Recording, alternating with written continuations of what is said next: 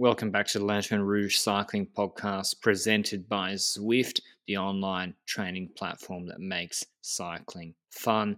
Paris recap, stage 3, and then Tirreno Adriatico, stage 2. Paris first, because Tirreno finished like 2 hours after it. Maybe they coordinated.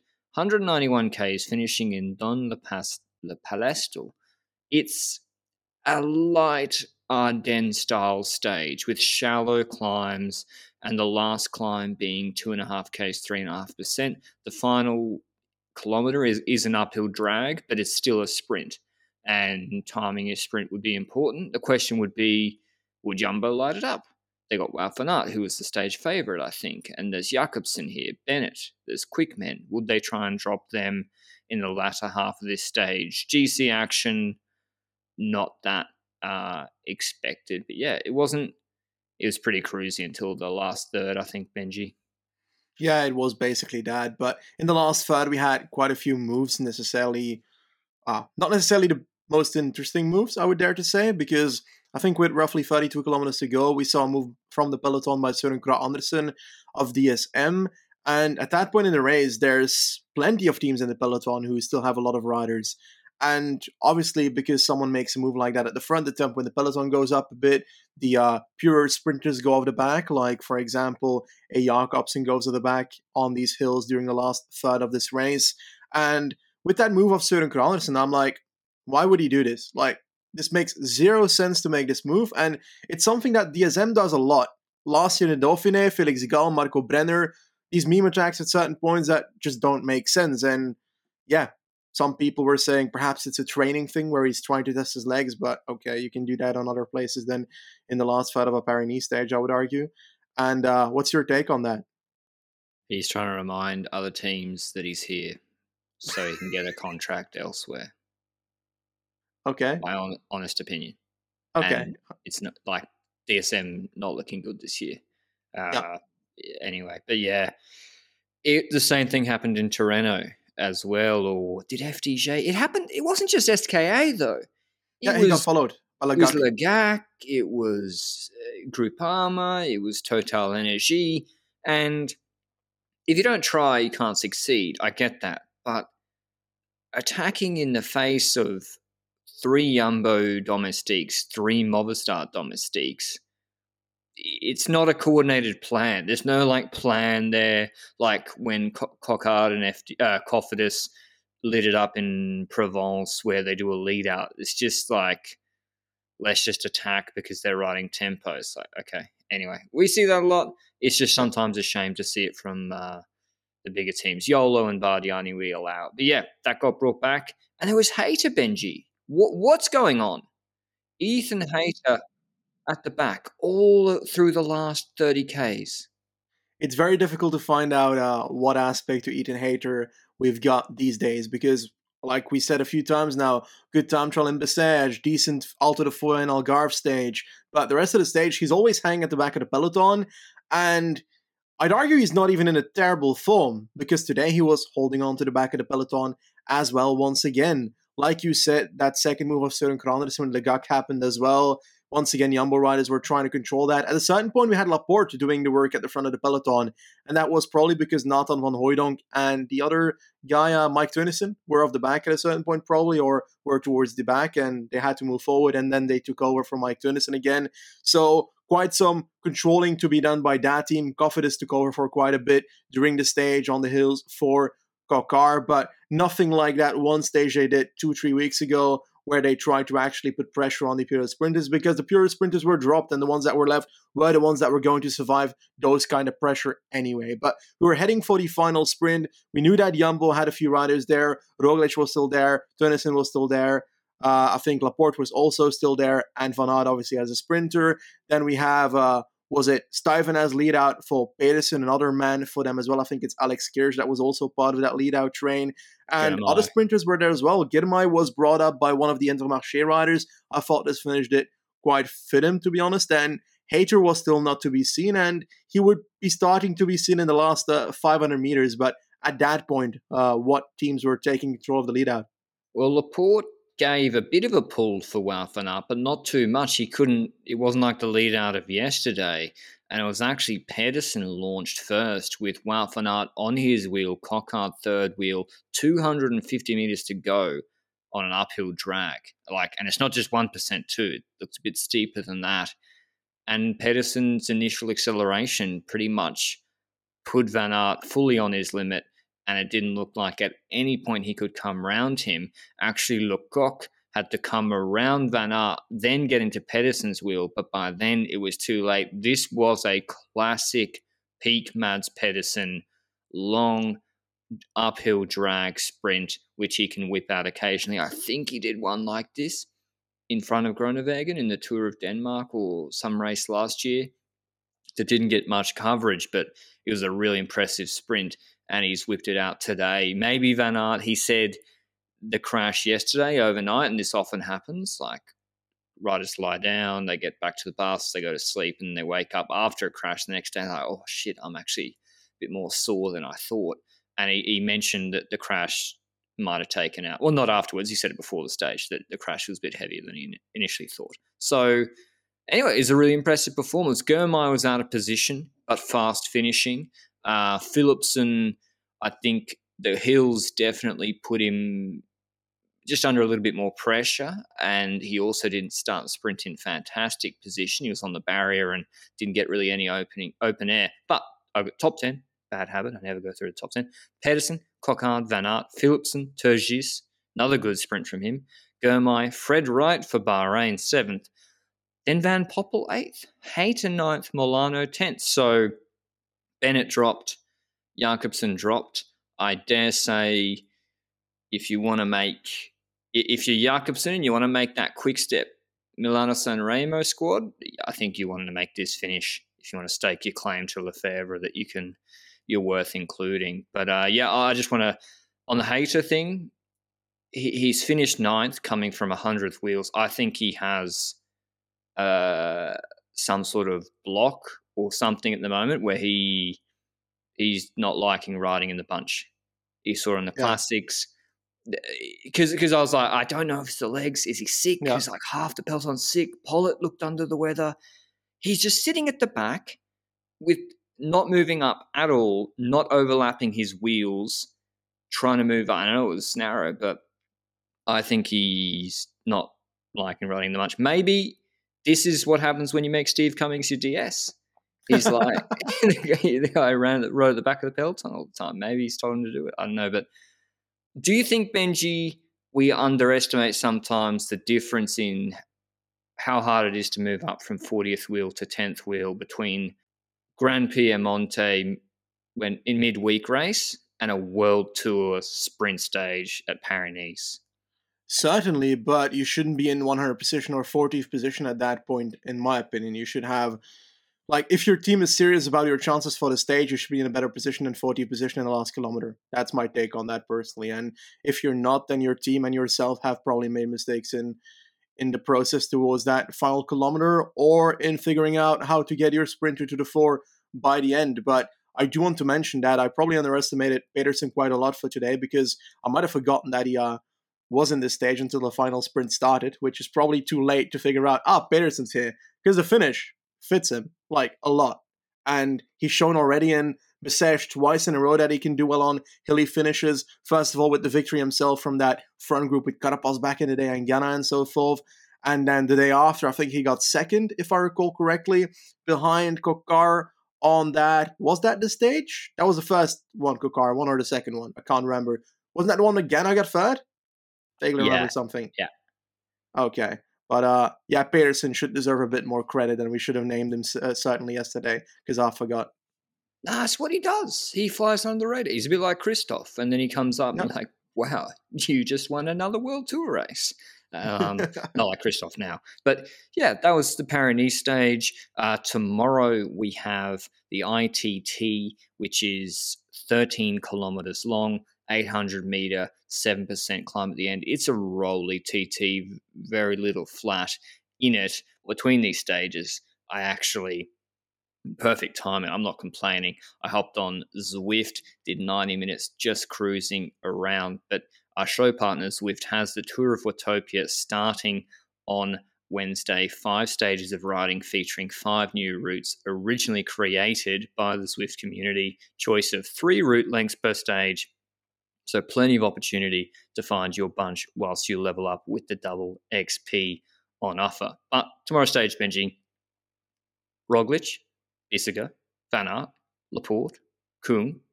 It's a strong start list. Yeah, certainly. And Hayter, yes, we just mentioned him as one of the weaker riders in the positioning towards that sprint, but he did have a solid time trial at both Algarve and Bessèges, so I'd name him with the candidates. And if we then look at the opposite side of the spectrum, McNulty was gone again to earlier than Jakobsen today, so absolutely terrible performance by him. I hope that it has a reason and that it's not necessarily... Crashed yesterday. Did he? Yeah. Oh, okay. That's an explanation, for example. That's a good reasoning to not be up to form. I hope that he can find his form back. I don't expect him to be there tomorrow based on what I've seen today. That is certain. When it comes to my personal pick for that time trial, it's so easy to pick Roglic or Wout van Aert, you know? So, but I think I'd rather pick Roglic now based on the crash of Van Aert and the fact that I was expecting a bit more when it comes to the kick on that final sprint today from him. Yeah, I'm going with Roglic as well. We also have Almeida here, who did a good TT in UAE, but I think Roglic is winning this TT. I certainly think he's going to be the best of the... Oh, Dennis is here too. Dennis is here. Oh, yeah, I forgot Dennis is here because he's a Tony Martin of the team now, so perhaps his time trial has also gone back, which I don't agree with. I doubt it. Are you going to pick Dennis or Roglic? I'll pick the other one. I'm going to go with Roglic. I think his form's insane. Okay, Dennis is mine then. Just because it's got nearly 200 meters of climbing in the 13Ks, that's just the edge. Yeah. But yeah, this is a TT to watch. This is high-level sprint field. I mean, are we disrespecting Bissegger, Benji? He put time into Ghana and UAE. Is it the hills that worry you? I think it's the fact that it's longer than 20 kilometers that worries me, because he starts getting worse from 23 kilometers onwards. It's 23 kilometers. How long is the time trial? It's shorter. 13 and a half. Oh, fuck. No, he's going to be good. He's going to be very good. Yeah, it's perfect for him. I just don't like the hills for him. 7%. He's a big boy. Yeah, I think it's going to be close. I'm interested to see what the betting markets say. I'm interested to see. Let us know who you think is going to take it out. But that was Paris-Nice. In terms of GC, Laporte still ahead on GC, even though he crashed in the finale. Just an annoying little crash as he was going back after the lead out. He seemed okay. He did hit his right hip. He's 1 second ahead of Van Aert. If Van Aert had come second, he would have been in the leader's jersey. So still Jumbo 1, 2, 3. And between Roglic and Vlasov, there's still 30 full seconds. So all to play for in the podium, though. All to play for between Yates, Haig, O'Connor, and Vlasov. And Wout van Aert. No? You reckon? We'll save that. We'll save that for a discussion after TT tomorrow before we get to the climbs. All right, nice little preview there. Okay, Tirreno Adriatico Stage 2. Stage 1 was the opening TT. This was, again, should be a sprint stage, like 80% chance, like at Paris-Nice. Again, like a light Ardennes kind of Cipressa Poggio style finish, but a flat 10K run into the finish. Just long though, 220Ks. The break, Benji, Yolo Cometa, Bardiani, and what are they? Drone Hoppy, Androni Giocottoli. What was going on? Were they going for KOM or points? I couldn't tell. They're all attacking each other. I don't really care what they were going for at this point, but they were You're fun the to watch YOLO during correspondent. Yeah, I'm the YOLO correspondent, but the virtual YOLO correspondent, not the real team. Okay, a lot of people mistake me for Alberto Contador as a reason for that, but I'm afraid I'm not as athletic as probably visible. But on this stage, towards those last few hills, I was expecting perhaps some pure sprinters to drop, and that's where the likes of a Tim Merlier can be in danger, because we know that hills aren't necessarily his favorite cup of tea, and we thought that perhaps Bike Exchange was going to make a move there, but I didn't actually see too much by them. I mainly saw, for example, UAE doing something, and I was not expecting that, because while they have Ackermann as a sprinter that is not necessarily too likable to the hills as well, they started attacking with Marc Soler. And I was confused because I'm like, you want the tempo to be as low as possible for Ackermann, and you don't want to up it. But Mr. Soler decided to go on his holy adventures in the Well, breakaway. Pogacar attacked Geoghegan Hart first. What would you make of that? When Pogacar went for the bonus seconds ahead of Geoghegan Hart, is he scared of Remco? He wants every second. Or is he just flexing? I think he's just flexing. I think he's toying around. He's playing the game. Yeah. I think Pogacar sees the entirety of cycling as a bit of a video game, achievements to be unlocked, and the time was one of them, I guess. Yeah. Soler, he's actually good at this. Like we mentioned, there's meme attacks, and then there's Soler, who does get memed, but does do good attacks. Romandy last year. Yeah, but it was raining. True. And I do think if it had been raining today, that makes a difference because the bunch goes slow. It wasn't. It was good weather. But yeah, this is how he wins. Vuelta over a descent. But the climbs were just a little bit too easy. And that meant there's more domestiques to chase on the flat afterwards. That's why the difficulty of the final climb is really important. And the sprinters are less on the limit. If Ewan's at the back of the group about to drop, you can't put Sweeney or someone on the front to drive it max pace. But that wasn't the case. He did a good job of it, though, Soler, freed Soler, and he was caught with about 3 Ks to go. Groupama, though, Benji, they did most of the chasing for Damar. And, yeah, I was surprised. Lotto must have been pretty happy. That being said, it really was a curious run into the sprint. And we see this often. 2 lead-out men. It happened also with Intermarché when Germar wasn't on the wheel. Ganna's driving it, but Viviani's nowhere there. And I'm like, why? Like, he must have known he's not on the wheel. And him driving it just makes it harder for Viviani to move up. Is there anything he should do differently there? Honestly, I didn't spot Viviani the entire stage, except for when Ganna at 2 kilometers to go was on the right side of the road making that tempo. Viviani was on the left side of the road in the wheel of Ackermann. So I wouldn't stay in the wheel of Ackermann. That's step 1 of trying to get better results in a stage like this. And he started moving back at that point. And from that point onwards, it's Ben Swift that is the man for that team, because Viviani just doesn't come into the picture anymore for me. It was Israel that started taking it up with 1.6k to go as well, after Total Energy did quite a bit as well. Bike Exchange moving on the right, trying to bring up their sprinter. I think it's Groves on this parcours, knowing that they were aiming for a flat sprint and not for a pressured attempt on the hills earlier. They're probably not going for Matthews here. And Israel is very good at lining themselves up at 1.5 kilometers to go. But when it comes to the final sprint, they're always missing out. What do you think is the issue with the Israel terrain? They just set it up. They set it up like a 2007 sprint train every time, and we're not in 2007. And they don't have have the HTC High Road sprint train. They don't have the Quick Step sprint train. I think Impey's doing an incredible job. I think these guys are staying at the front longer than almost could be expected of them. But when you start that early, I mean, maybe Nizzolo said, I want to be in the first 7 wheels going into the final chicane, because really it was impossible to move up in the last 400. I don't know what the call was, but I don't think that's it, because generally speaking, they're always early. Even the same stage at UAE as this year, the same thing happened. But they're looking strong. Just the timing's not great. Quickstep were going for Ballerini because Cavendish had been dropped, and Ewan was there, but he.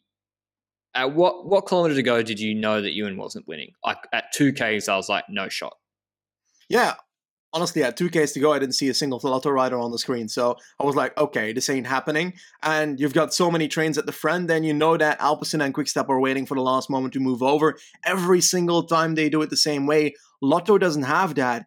And then I suddenly noticed that Ewan is sitting there alone, and he doesn't really have anybody anymore. And once you see that, it's the same thing as we've seen quite a few times last year as well. He's going to have a hard time moving up. He's not the big guy like a Merlier that can use a bit of his shoulders to move through gaps and so forth. Ewan can go through tiny gaps, but he doesn't have that benefit that he gets bullied by other sprinters, and that's why he can't move up that easily.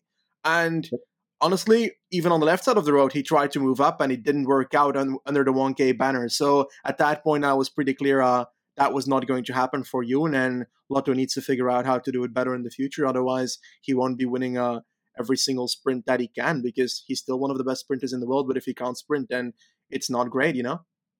The best lead out came from Total Energy. Julien Simon, the last man, I think, for Peter Sagan. Sagan dropped off in perfect position, and it's a sweeping right-hand bend, which, why? We'll talk about that in a second.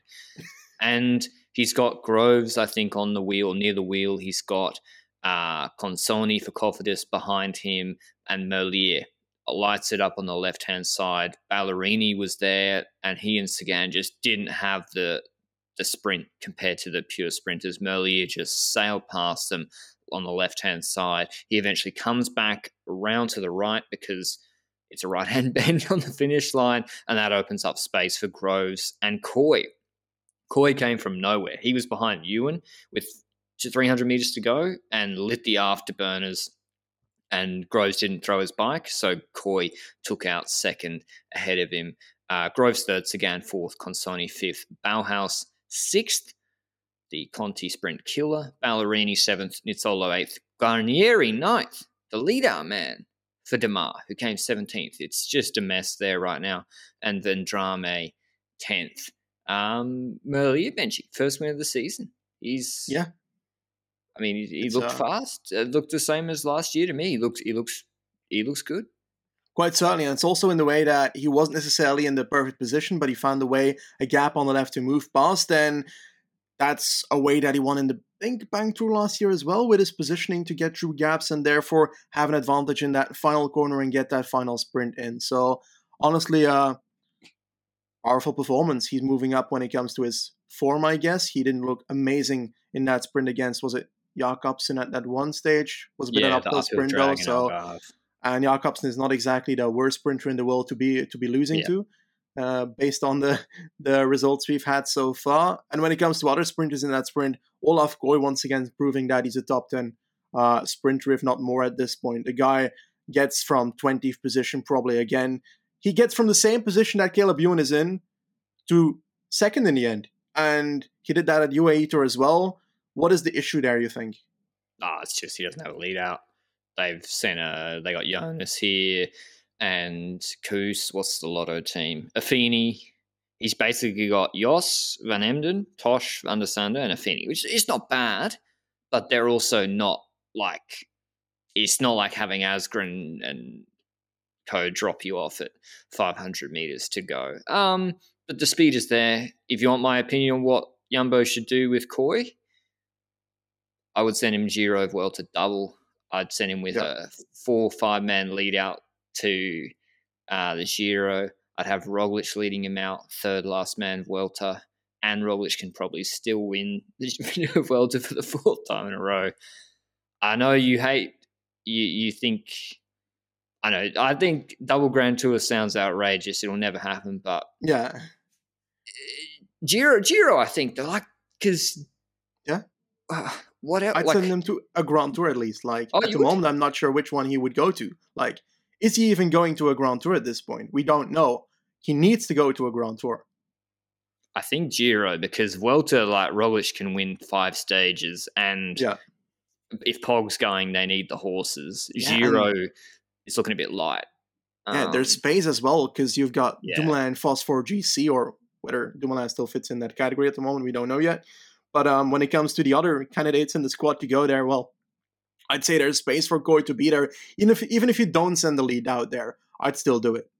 But to be honest, Coy's sprint's good enough that he deserves to have a lead out at the race. He can get victories in a Grand Tour.